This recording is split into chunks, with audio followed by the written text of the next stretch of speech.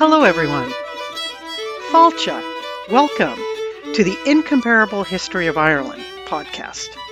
This show is to share the richness of this ancient island. Ismisha Lauren.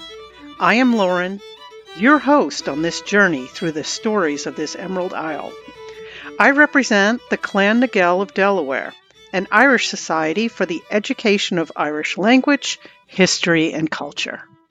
This episode also comes from the Mythical Cycle, the first cycle of Irish mythology, and it's going to cover Balor and his daughter Éanna, her son Lugh, and then we're going to talk about one of the stories that come out of this cycle called the Manor of Tara and how it was settled. Balor was a powerful leader of the Formorians. He lived in a shining tower of glass on an island located off of the coast of Ireland. His story begins in Irish mythology when he was a boy misbehaving. One day, a young Balor, he was spying on his father's druids as they were around a cauldron formulating a spell of death. Balor should not have been spying on them, and the fumes from the cauldron entered one of Balor's eyes. This gave that eye the power of death. The power of death in one eye was not a power that made him well loved and accepted in the community. Hence, his eyelid became so heavy from having it closed all the time, it took 10 men to open it. However, Balor's eye provided a powerful tool to the Formorians in battle, as it had the power to kill anybody that it looked at. He became the most powerful leader of the Formorians in his day. The older generation of Irish in County Mayo have said that the rocks there are men who were petrified by the glance of Balor's eye. On the same day when Balor's eye was given the power of death, one of the druids prophesied that he would be killed at the hands of his own grandson. So, when he became an adult, married and had a child, to prevent this prophecy from coming true, he imprisoned his beautiful daughter in a tower next to his, and as beautiful as his, and gave the order that no man's name must ever be mentioned in her presence. He loved his daughter very much, and she him, but their sad destiny was already prophesied. Even though Balor took all these steps to prevent her from ever hearing or seeing a man, it was himself who caused his daughter, Éanna, to meet the man of her dreams. Balor had a great many possessions and many wonderful animals of his own. But his greedy heart, he coveted the marvelous cow, Glas Hovna, who was owned by Cian of the Tuatha. Balor stole that cow one day from Cian by disguising himself. Éanna grew to be a beautiful woman, and although she was a prisoner, she was treated with a lot of kindness and care. The 12 women that took care of her and kept her company taught her skills, but Éanna spent long, lonely hours looking out her window to the sea. Each night she saw her face in her dreams that she did not know or have ever seen in her imprisoned life. One night, 2 women screamed at the foot of the door of the tower for help. They said that one was a queen of the Tuatha who was escaping from a terrible enemy. Éanna's protectors took pity on the women and let them in. But one of these women was a druid called Bearog, who cast a spell and sent all 12 women to sleep. Then Bearog lifted a spell from the woman who accompanied her, revealing Cian, a man of the Tuatha, who's looking for his valuable cow. The cow, stolen by Balor. Cian climbed the top of the tower and found Éanna staring out at sea. He thought she was the most beautiful woman he had ever seen. Immediately, Aina recognized Cian as the man from her dreams, and they fell in love immediately. They made love to each other, and Cian wanted to take Ina with him, but Berog did not have the magical powers to help them do that. She was afraid of Balor, and she swept up Cian in a spell that brought him back to Ireland. Ina later had 3 boys, and Balor ordered all of them to be killed. Ignoring the cries of his distraught daughter, all 3 were cast to the waves, and all believed them to be drowned. However, Berog, who had woven a magic spell to bring Cian and Ina together, cast another spell. That spell brought Lugh from the sea into the arms of his father, Cian.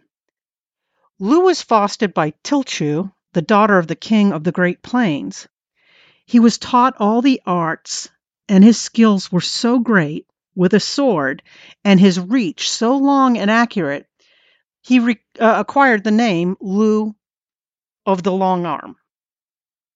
One day when Lugh had grown, at the time when King Nuda had been restored to his throne, remember, he's the one, the arm got cut off, got a silver arm, they beat the Formorians, he gets his arm, grows back. He's now king again, remember, second time? So he arrives at the door to the king's fort. He asks the doorkeeper to tell the king that he wants to join his household. The doorkeeper told Lugh that no one could join the king's household without a special skill. Lugh said, "I am a builder." "Well, we already have a builder," said the doorkeeper. "I am a smith, a champion, a harper, a warrior, a poet, a magician, a physician, a cupbearer, and a brazier," said Lugh.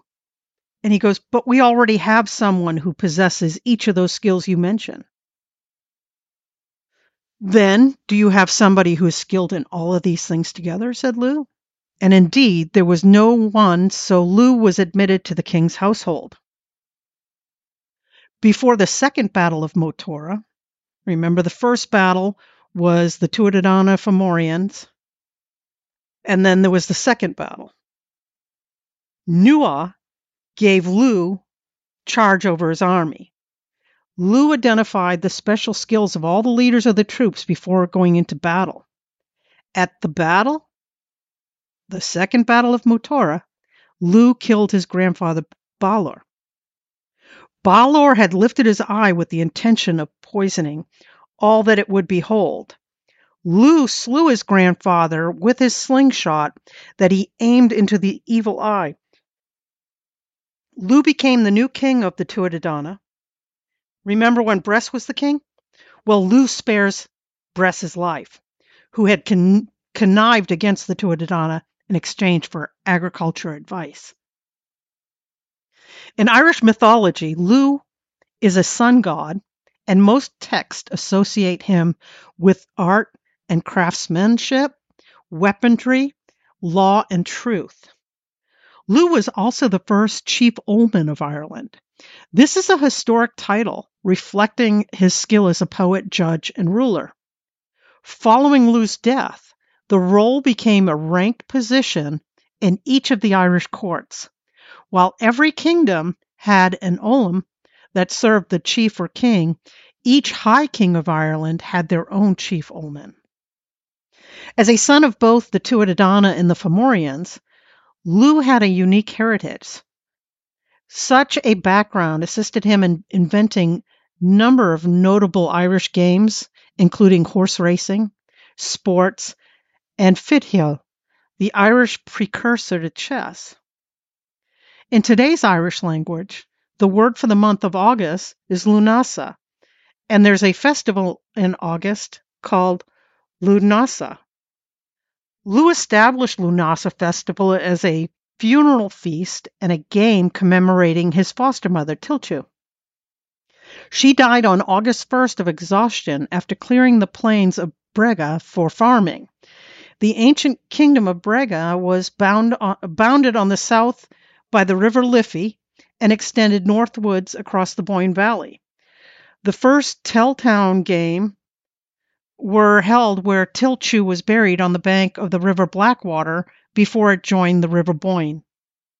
Folklorist Mary McNeill extensively studied the later folklore and tradition of Lunasa.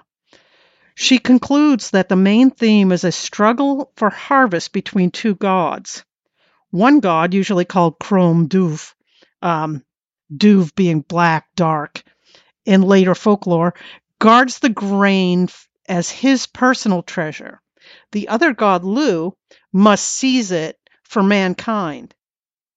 Lugh also fights and defeats a figure representing blight, McNeill says, in themes that can be seen earlier in Irish mythology. The second story from the mythological cycle today is the Manor of Tara. The High King of Tara had to throw a feast every 3 years for all the people of Ireland. This feast was elaborate and would span 7 days and nights. One High King, Dermot, son of Caribal, didn't have what it would take to cover the expenses of this feast. And he looked out at the great plains of Tara with 7 views on every side, and he thought he might cultivate some of it, make it good, it's good green land, and make money to offset the cost of the feast. All of Ireland began to arrive for the great feast in Tara. Kings and queens, male and female chieftains, young adults, people of all classes and degrees. Everyone was getting seated according to their station in society. The king and their highest-ranking bard sat with the High King. The warrior and fighting men all sat together. The youth and maidens and others were put in the chambers around the doors, and everyone was given their proper portion of the feast. And though the best and the finest fruit and oxen and boar went to the king's table, his seated guests, nobody at all would go hungry. As the guests were seated, the High King Dermot mentioned that he was considering reappointing the Manor of Tara, using the land to raise money. Well, everybody said they would not eat a bite until such an important matter was decided. But Dermot was uneasy making such a huge decision on his own. So he sent for his wisest man, and that was Ficra, son of the Embroideredness, who was St. Patrick's successor in Ireland. But when the question was put to Ficra, he refused to answer it. He said, "There is another man, wiser and older than myself," he said, "and that is Cephallid, who got a wound to the head in the Battle of Moyrath that took the brain of forgetfulness out of his head, so he remembers everything and cannot forget anything." But he too refused to answer the question of what to do with the Manor of Tara. He said they must ask 5 seniors, the oldest and wisest people in Ireland. But when the 5 elders arrived, they wouldn't partition Tara and its manor unless their senior said it was all right. At this point, Dermot's getting pretty frustrated, and the feast was growing cold. So he sent at once for a man named by the 5 seniors of Ireland. Guess who that guy is? You guys are going to remember him from episode 1, FINTAN. FINTAN, he had lived so long that his legend had grown and fallen again into obscurity until only the oldest and wisest people had ever heard of him. FINTAN had his home in County Kerry at the time, and the people of Tara had to wait until he was sent for and brought before them. FINTAN was given a great welcome in the banquet house, and everyone was keen to hear his words and his stories. They knew this was a rare thing to have such a sage in their presence. They asked him to sit in the judge's seat, but FINTAN refused until he knew what the question they had to put to him. He said they shouldn't make a fuss over him because he knew he was welcome anywhere in Ireland. Ireland was his foster mother, and Tara was the knee that he rested on. And Ireland had sustained him throughout all the long years of his life, from the time of the flood until this time. He told them of all the invasions of Ireland, an eyewitness account of their ancient history, and told them how St. Patrick had come to Ireland. Fintan converted to the faith of the king of the cloudy heaven. Someone in the crowd wanted to know how Fintan's memory might be, since he had lived for so long and it might be starting to go. Well, said Fintan, one day I was walking in the woods of Westminster, and I picked up a berry from a yew tree. He told them when he planted the berry and described how it grew into a magnificent tree. And when the yew tree died of old age, he cut it down and made it into churns and pitchers and used wooden tools. And those vessels served him well until they became decayed. So he cut out the bad wood and salvaged the good and made new vessels. But from every churn he got only a pitcher, and from every barrel not more than a plank. And where are those pitchers that I remade? Said Fintan. Gone to dust now, on the account of their great age. Dermot was very impressed with Fintan's great age and great wisdom, and explained to Fintan that he thought the Manor of Tara was going to waste, and he thought it would be best to partition it and use it for something profitable. He asked Fintan if he had knowledge from history that would help him in setting the Manor of Tara. Fintan said that he had, and he told them this story. Once, long, long ago, we were holding a great assembly of the men of Ireland. The king at the time was Conach Becalach. On a day in that assembly, we saw a great hero coming towards us from the west. He was huge. The top of his shoulders were as high as the wood, and you could see the sun and the sky between his legs. He was handsome as well as tall, and he wore a shining crystal veil around him, as if it were linen, and he had sandals on his feet, and even I don't know what wonderful material they were made of. His hair was golden and fell into curls to the level of his thighs, and in his left hand he was carrying a stone tablet, and in his right hand he was carrying a branch with 3 fruits on it, nuts, apples, and acorns.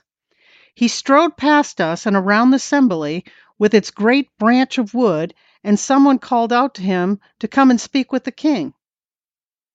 The king, he said then, what do you desire of me? To know where you come from and where you are going, and to know your name. The giant said, I come from the setting sun, and I am going into the rising sun, and my name is Triach. And what has brought you here today, if you were at the day's rising? A man who has been tortured, said he, a man in Palestine who has been tortured today and crucified to death, and the sun could not bear to look down on them. So I came to find out what ailed the sun. And then he asked us, what is your race? He asked, and whence have you come to this island? From the children of Mil, of Spain, and from the Greeks are the people I sprung, he said, and I told him of all the comings of people to Ireland and the history of the son of Mil before they came to Spain. The same story I told you. What land is Spain? Said Trilok. You can just about see it in the distance in the south, for our people came here when Ith, the son of Berg, saw the mountains of Ireland from the top of a tower in Spain, and following him the sons of Mil came. And how many of you are here on this island? Trellick said, I would like to see you assemble in one place. The king said he'd assemble all the people of Ireland so that this giant could see what he wanted, but he thought it would distress the people to feed such a great man as this giant. But the giant assured him that the branch in his hands would serve him for food and drink as long as he lived.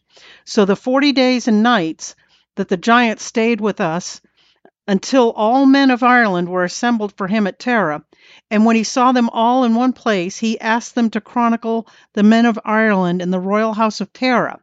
But the people replied that they had no real storytellers to entrust the chronicles to.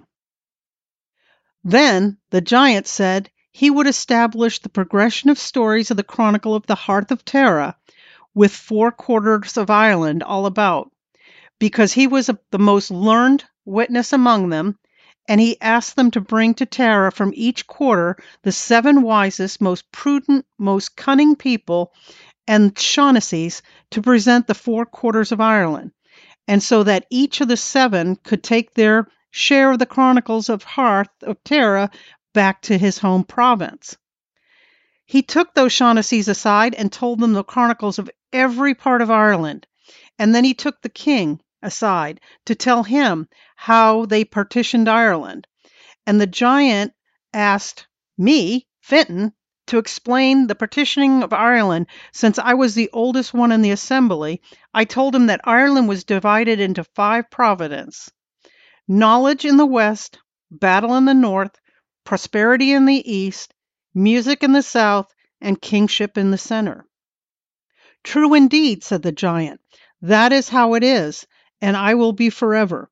And he told us where to fix borders of all the provinces and all the attributes of the different provinces, and mark the borders of the Manor of Tara. And then the giant gave some berries, nuts, and acorns from his branch to me, and told me to plant in places I thought they would grow best in Ireland.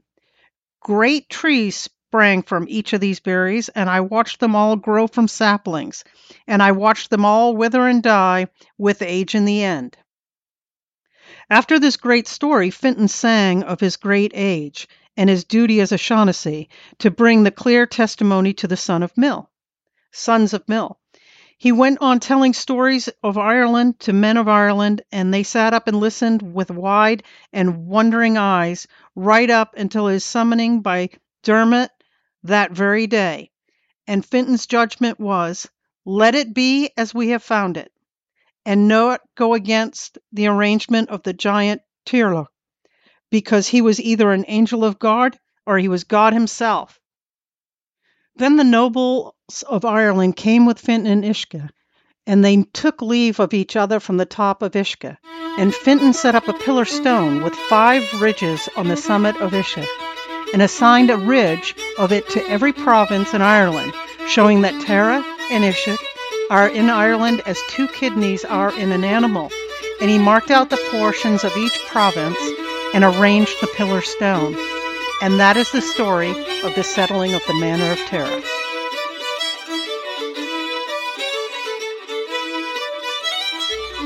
Guramargiv. Thank you. Thank you for listening. And I hope you enjoyed this episode of the incomparable history of Ireland. Please leave me some feedback. And if you'd like to visit our Facebook page, Clan Nagel, Delaware, I'd love to see you there. My next episode will continue the mythological cycle. Slán Give. Gudi an Heid Ella. Goodbye, everyone. Till next time.